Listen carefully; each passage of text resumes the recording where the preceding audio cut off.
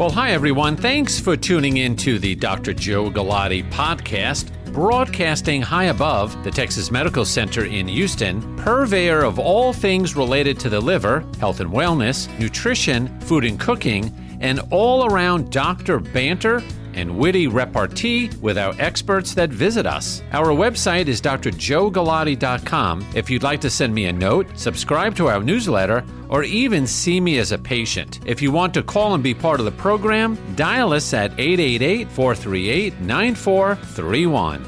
And now, on with the podcast.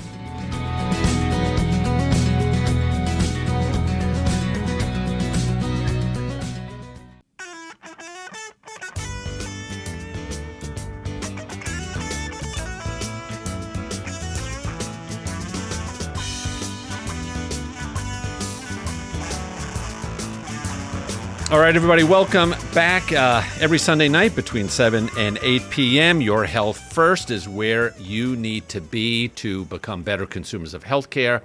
And on the line tonight, Anahad O'Connor, no stranger to the program, New York Times writer, and one of my favorite people when I look at the New York Times. Anahad, thanks for coming on again tonight.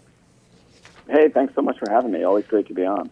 Well, you know, you have written a number. I've always liked what you have written, but the last, month or so, there have been a couple of articles that you've written that really have caught my eye. But before we get into the details of the articles, tell everybody, if they haven't heard you before, how long have you been with the Times, and how did you really get into writing about health and wellness for the New York Times?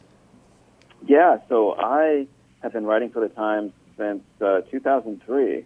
So it's been some time now. And I started off as a general science and health reporter covering a variety of issues. And I have always had an interest in health and nutrition in particular because it was a big interest and topic in my household growing up. My parents were vegetarians. They were into using supplements and juicing. They were sort of, I guess you could say, health nuts. And right. So, they raised me as a vegetarian, and that just made me very, conscious of what I eat. And I'm no longer a vegetarian. Okay. But it was something where I was always just sort of brought up thinking about nutrition. So once I got to the Times and I was writing about science and health, I sort of eventually zeroed in more and more on covering health and wellness and really looking at these sort of lifestyle issues, obesity, chronic disease, right, diabetes, heart disease, and the impact of lifestyle and nutrition and exercise, and ways that you can prevent some of these conditions. Yeah, exactly. I mean, this is what we're seeing every day. Now, with regard to the amount of writing that you have to do at the Times, do you? I don't want to say so much in your contract, but is there an understanding that you're going to have a completed article once a week, 3 times a month? How do you work with the editors, and what do they expect from someone like you?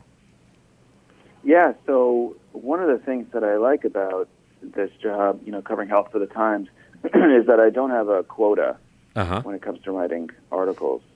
My editors and our readers really are more interested in quality rather than quantity. I think you see a lot of news outlets that are under a lot of pressure to, publish lots of health stories every single day, and so they're constantly covering, every drip or drop of health research that comes out. And I think that is one of the reasons why there can be a lot of whiplash among the public. One day a study says one thing, the next day a study says something else about what foods you should be eating. I try to focus on either writing about big, important, randomized controlled trials, which are the most scientifically rigorous, and covering topics where I'm able to take a step back and sort of look at the body of literature as a whole, so that we can maybe in some cases help people sort out their confusion about nutrition and health, which can be, it can be very it's daunting. polarizing. Yeah. Yeah, absolutely. Yeah, it really is amazing. Now, when you have something that looks like an editor's meeting or sort of a topic meeting, are there topics that editors will throw out there and tell you or your colleagues on the Times that, boy, we're getting a lot of traction on a certain topic? Anahad, why don't you go ahead and look into that? Do you is there a lot of feedback from all of the online comments, and does that steer a topic and then ultimately a feature? Sometimes, if we see that an article is drawing a lot of both popular, or that a topic is drawing a lot of both popular and scientific interest, then that's something where we may say, we should do a story on this, highlighting that this is right. A topic that's gaining a lot of traction, and most importantly, talking to experts, looking at the research, and trying to give readers, an authoritative take on it. Trying to explain, what the evidence is, right, for whatever the question is, one way or the other. So that is, sometimes we'll riff on something that's sort of a popular topic. A lot of times, for myself, I tend to follow what's being published in the top medical journals, because that's where you find, a lot of the latest scientific evidence. Exactly. But I do also look at what, questions readers are sending in. And we even have a section, a recurrent column called Ask Well, for our wellness blog, where people can send in questions, and then we'll, just devote a column to answering a question where we interview experts and seek out the studies and what they say about it. Yeah, great. And last question before we dive into the articles: when you write an article and there are these comments, and there are some articles that are just flooded with responses. Do you, as the author, do you go in and scroll down and look at these, or do you have somebody on the staff that sort of edits it down and gives you a summary? How does that work? So usually, it depends on the topic, but if it's an article that's gaining a lot of traction and attention, I will go and scroll and see what the top comments are, what people are saying about it. But I also get a lot of messages from people directly, because people can click on my byline online, and that will allow them to email me directly. So I get a lot of emails from people that way. Yeah. Yeah, it must also, because I look through these, and if it's even, the most mundane topic, innocent, what people write in the comments, you have to look, and you're like, boy, oh boy, what planet are these people coming from? That must drive you right? I mean, come on, you're being polite tonight, but there's some crazy people out there that write these comments.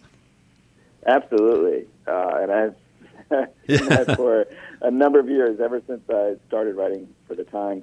I think some of it is, you have to realize that it's a self-selecting group, that tends to publish comments. That people who, register and then go to the trouble of writing a comment. And I think it's sort of the same issue with, Yelp. A lot of times if you go to a restaurant and you have a nice meal and you think, oh, that was pretty good, that was great, I'm very satisfied and happy, you go home and, you go back to the restaurant the next week, but you don't necessarily go on Yelp and write, that was an amazing experience. But if you go to a restaurant and you have an unusual or a bad experience, or you have like really you get food poisoning, you're more motivated. Yeah, you're more motivated to go, on Yelp and write about it and explain why you're upset about it. Oh, absolutely. And so I think you have to look at it as it's self-selecting sort of. Yeah. And it's not a true random right sample. But yeah, there are people who write in with a lot of passionate comments. And with that said, let's get into the first article I want to talk about tonight, and it's one you did earlier in the month in July. Supplements and diet for heart health show limited proof of benefit, and a lot of people that probably rocked their world.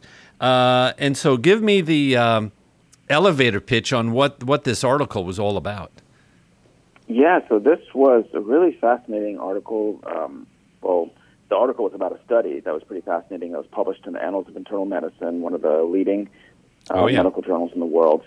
And the idea behind the article was, this group of researchers that analyzes the scientific evidence for different interventions, cardiovascular interventions, decided let's look and see what the evidence says about dietary supplements and dietary interventions for heart disease. Uh-huh. And so they focused, they called all of the randomized controlled trials on dietary supplements and on diet interventions for heart health. And essentially what they found was that there was really no good evidence for any of the popular supplements that they reviewed. There was no real scientific evidence that dietary supplements are going to benefit your cardiovascular health. Heart health. And the study looked at 16 popular supplements. Everybody knows what they are. And then 8 different diets. And so this really sort of, in a nice way, slammed the people taking supplements and the people following certain diets. Yeah, it was fascinating. So they found that there were a few things that looked beneficial, but they all had important caveats. So with dietary supplements, they found that there was some evidence that folic acid could be protective for heart health, but then they pointed out that most of the research came from countries like China, where the diet is deficient in folic acid, and so if you are eating a diet that's deficient in folic acid and you take a folic acid supplement, it makes sense to be protective. Whereas in America, we eat so many foods that are already fortified with folic acid, so it's not clear that taking folic acid on top of that is going to make any difference. The other thing they found was that fish oil, omega-3 fatty acids, looked protective, but the evidence was not particularly strong. There was a slight signal of benefit, but not enough to say, this is conclusive. And then they also found evidence of harm. So they found that taking calcium with vitamin D, which has been a pretty popular regimen, they found that could actually increase the risk of stroke. And it's not entirely clear why, but it seems like part of the reason is that this can increase blood clotting and calcification of the arteries. Now, do you think with this, and I read the article in Annals, I get it, it's on my subscription list, and I just wonder if the public is going to buy the conclusions here, because I'm sure you're well aware there are people that, as long as the sun is up, they're going to believe in these supplements, and it's a $1 billion industry. What do you think? This is something that may move the needle on this?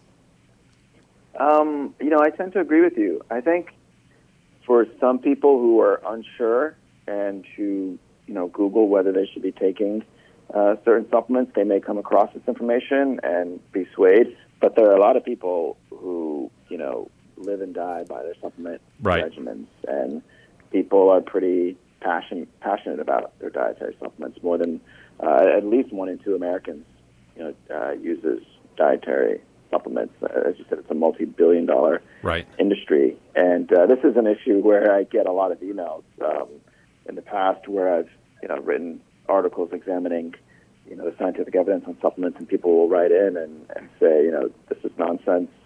Are you taking money from the drug industry? Right, of course you are. It's all a big conspiracy that it's just the pharmaceutical industry trying to trash, their competitors, and they think of supplements as natural. But yeah, so I'm not sure if it'll move the needle, but these scientists, took a pretty objective look at the scientific evidence, and they found that it was lacking, at least when it came to supplements for heart health.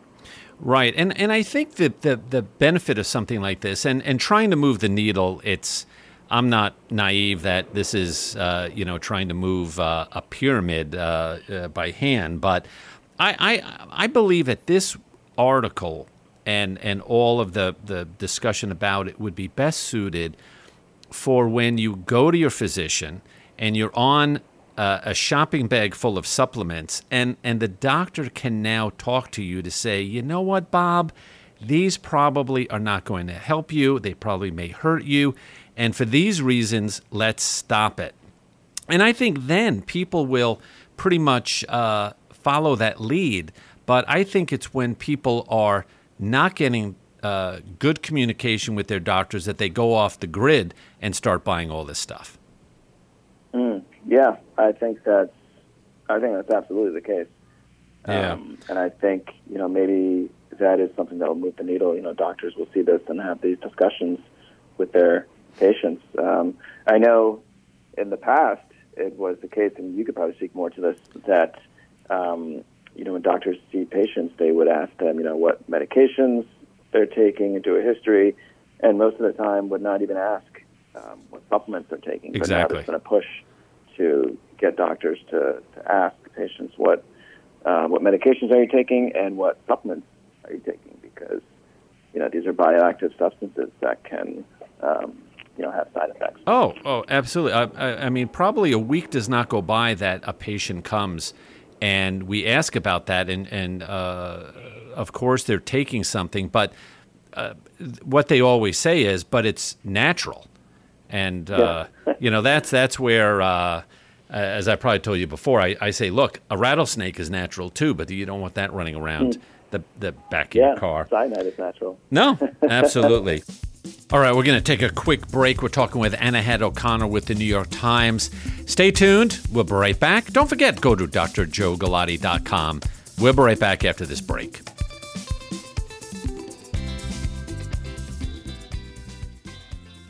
Well, you've made it halfway through this week's podcast episode. Thanks very much for tuning in this week. I'm Dr. Joe Galati, and it's always a pleasure having our old regular listeners tuning into the podcast, or if you're new to our podcast, thank you very much. Now, don't forget, if you want to get in touch with me, the best place to go is drjoegalati.com. Now, how do you spell Galati? Galati. That is a good old Sicilian name. drjoegalati.com. And that's where you could find out about our practice, Liver Specialists of Texas, where we take care of everything liver-related. That includes fatty liver, hepatitis C, cirrhosis, alcoholic liver disease, liver transplantation, liver cancer, you name it. If it's got anything to do with the liver, we will see it, along with any digestive issues of your stomach or your colon or colon cancer screening with a colonoscopy. Our website for our radio program, Your Health First, is there. And, of course, our Twitter, Facebook, Instagram, YouTube sites are all there. Now, a question that comes up a fair amount of time is, hey, I live in Tucson, Arizona. How am I going to go see Dr. Galati in Houston, Texas? Well, with the World Wide Web, internet, video connection, we're able to do video conferencing second opinions. So don't let your location be an obstacle to getting your chart evaluated by me for a second opinion. Contact me through the website and we're able to get you hooked up. Lastly, if you want me to come speak to your group, your company, your organization, just reach out, drjoegalati.com. I'm happy to come out and talk to anybody. Of course, there are details on how this happens, so take a look at the website. So let me get you back to the second half of the podcast.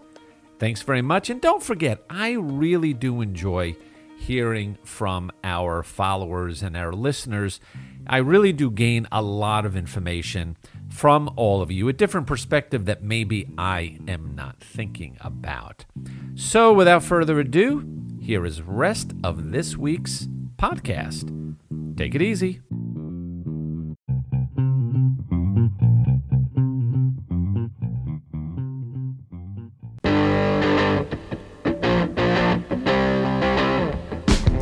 Welcome back, everybody. Dr. Joe Galati. On the line is Anahad O'Connor from The New York Times. Well, the other fascinating article that you wrote, and for those just tuning in, we're with Anahad O'Connor with the New York Times, cutting a mere, I'm going to say a mere 300 calories, though I think you found that it wasn't that easy to cut 300 calories, shows a health benefit. And I think the overarching message here for everybody is that if you eat less, you will probably do better from a health and wellness standpoint. So what are we talking about here? Yeah, so this was a fascinating set of research here.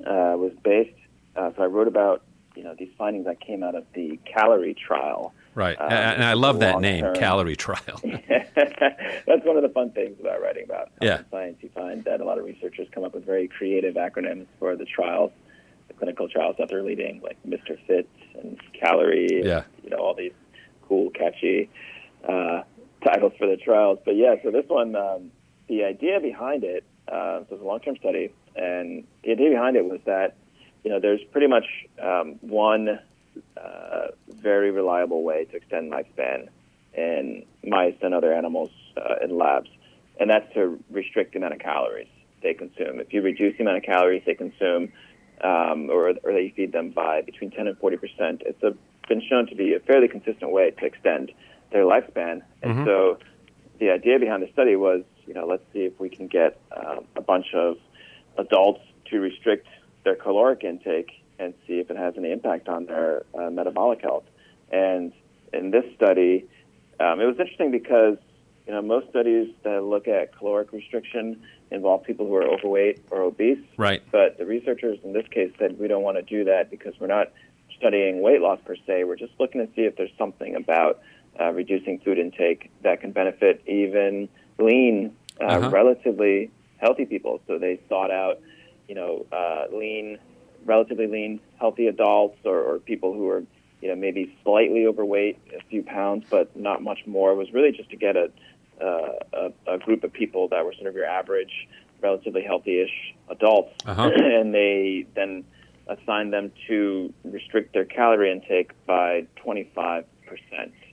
And it turned out that that was kind of hard for people to do. Right. So some people were in the study were able to restrict their calories by 25%, but most were not. And on average, they found that people were able to remove or eliminate about 12% of their total calories, which for the average person is about 300 calories a day. And that's the amount in a large bagel, a few cookies, or, if you're someone who goes to Starbucks like I do, that would be essentially equivalent to a mocha frappuccino, tall mocha frappuccino. God. And the amazing thing is the people, not too much of a surprise, they lost weight. They had improvement in their cholesterol and blood pressure and dropped about 16 pounds. And so, one would think that, gee, if you lost weight, all of these other metabolic parameters should get better. Yeah, absolutely. So, these people did lose weight, and they saw a lot of improvements in pretty much every metabolic marker that was measured. Their HDL cholesterol, their LDL, their blood sugar, their insulin levels, their waist circumference. And, like you said, because they lost weight, that's not surprising. You tend to see when people lose weight that these markers improve. But the extent to which these markers improved, these metabolic markers improved, was much greater than you would have predicted by their weight loss alone. Right. So that suggested to the researchers that the weight loss was part of it, but there was more to it. It was something else in addition to the weight loss that caused these metabolic markers to move so far in the right direction. Yeah, probably, levels of inflammation and insulin levels and things like that are down. And I remember a study back to when I was in medical school. It was sort of a part nutrition, part epidemiology, where they looked at some very, very poor areas of Africa where there was basically starvation going on. There was no cancer in this population.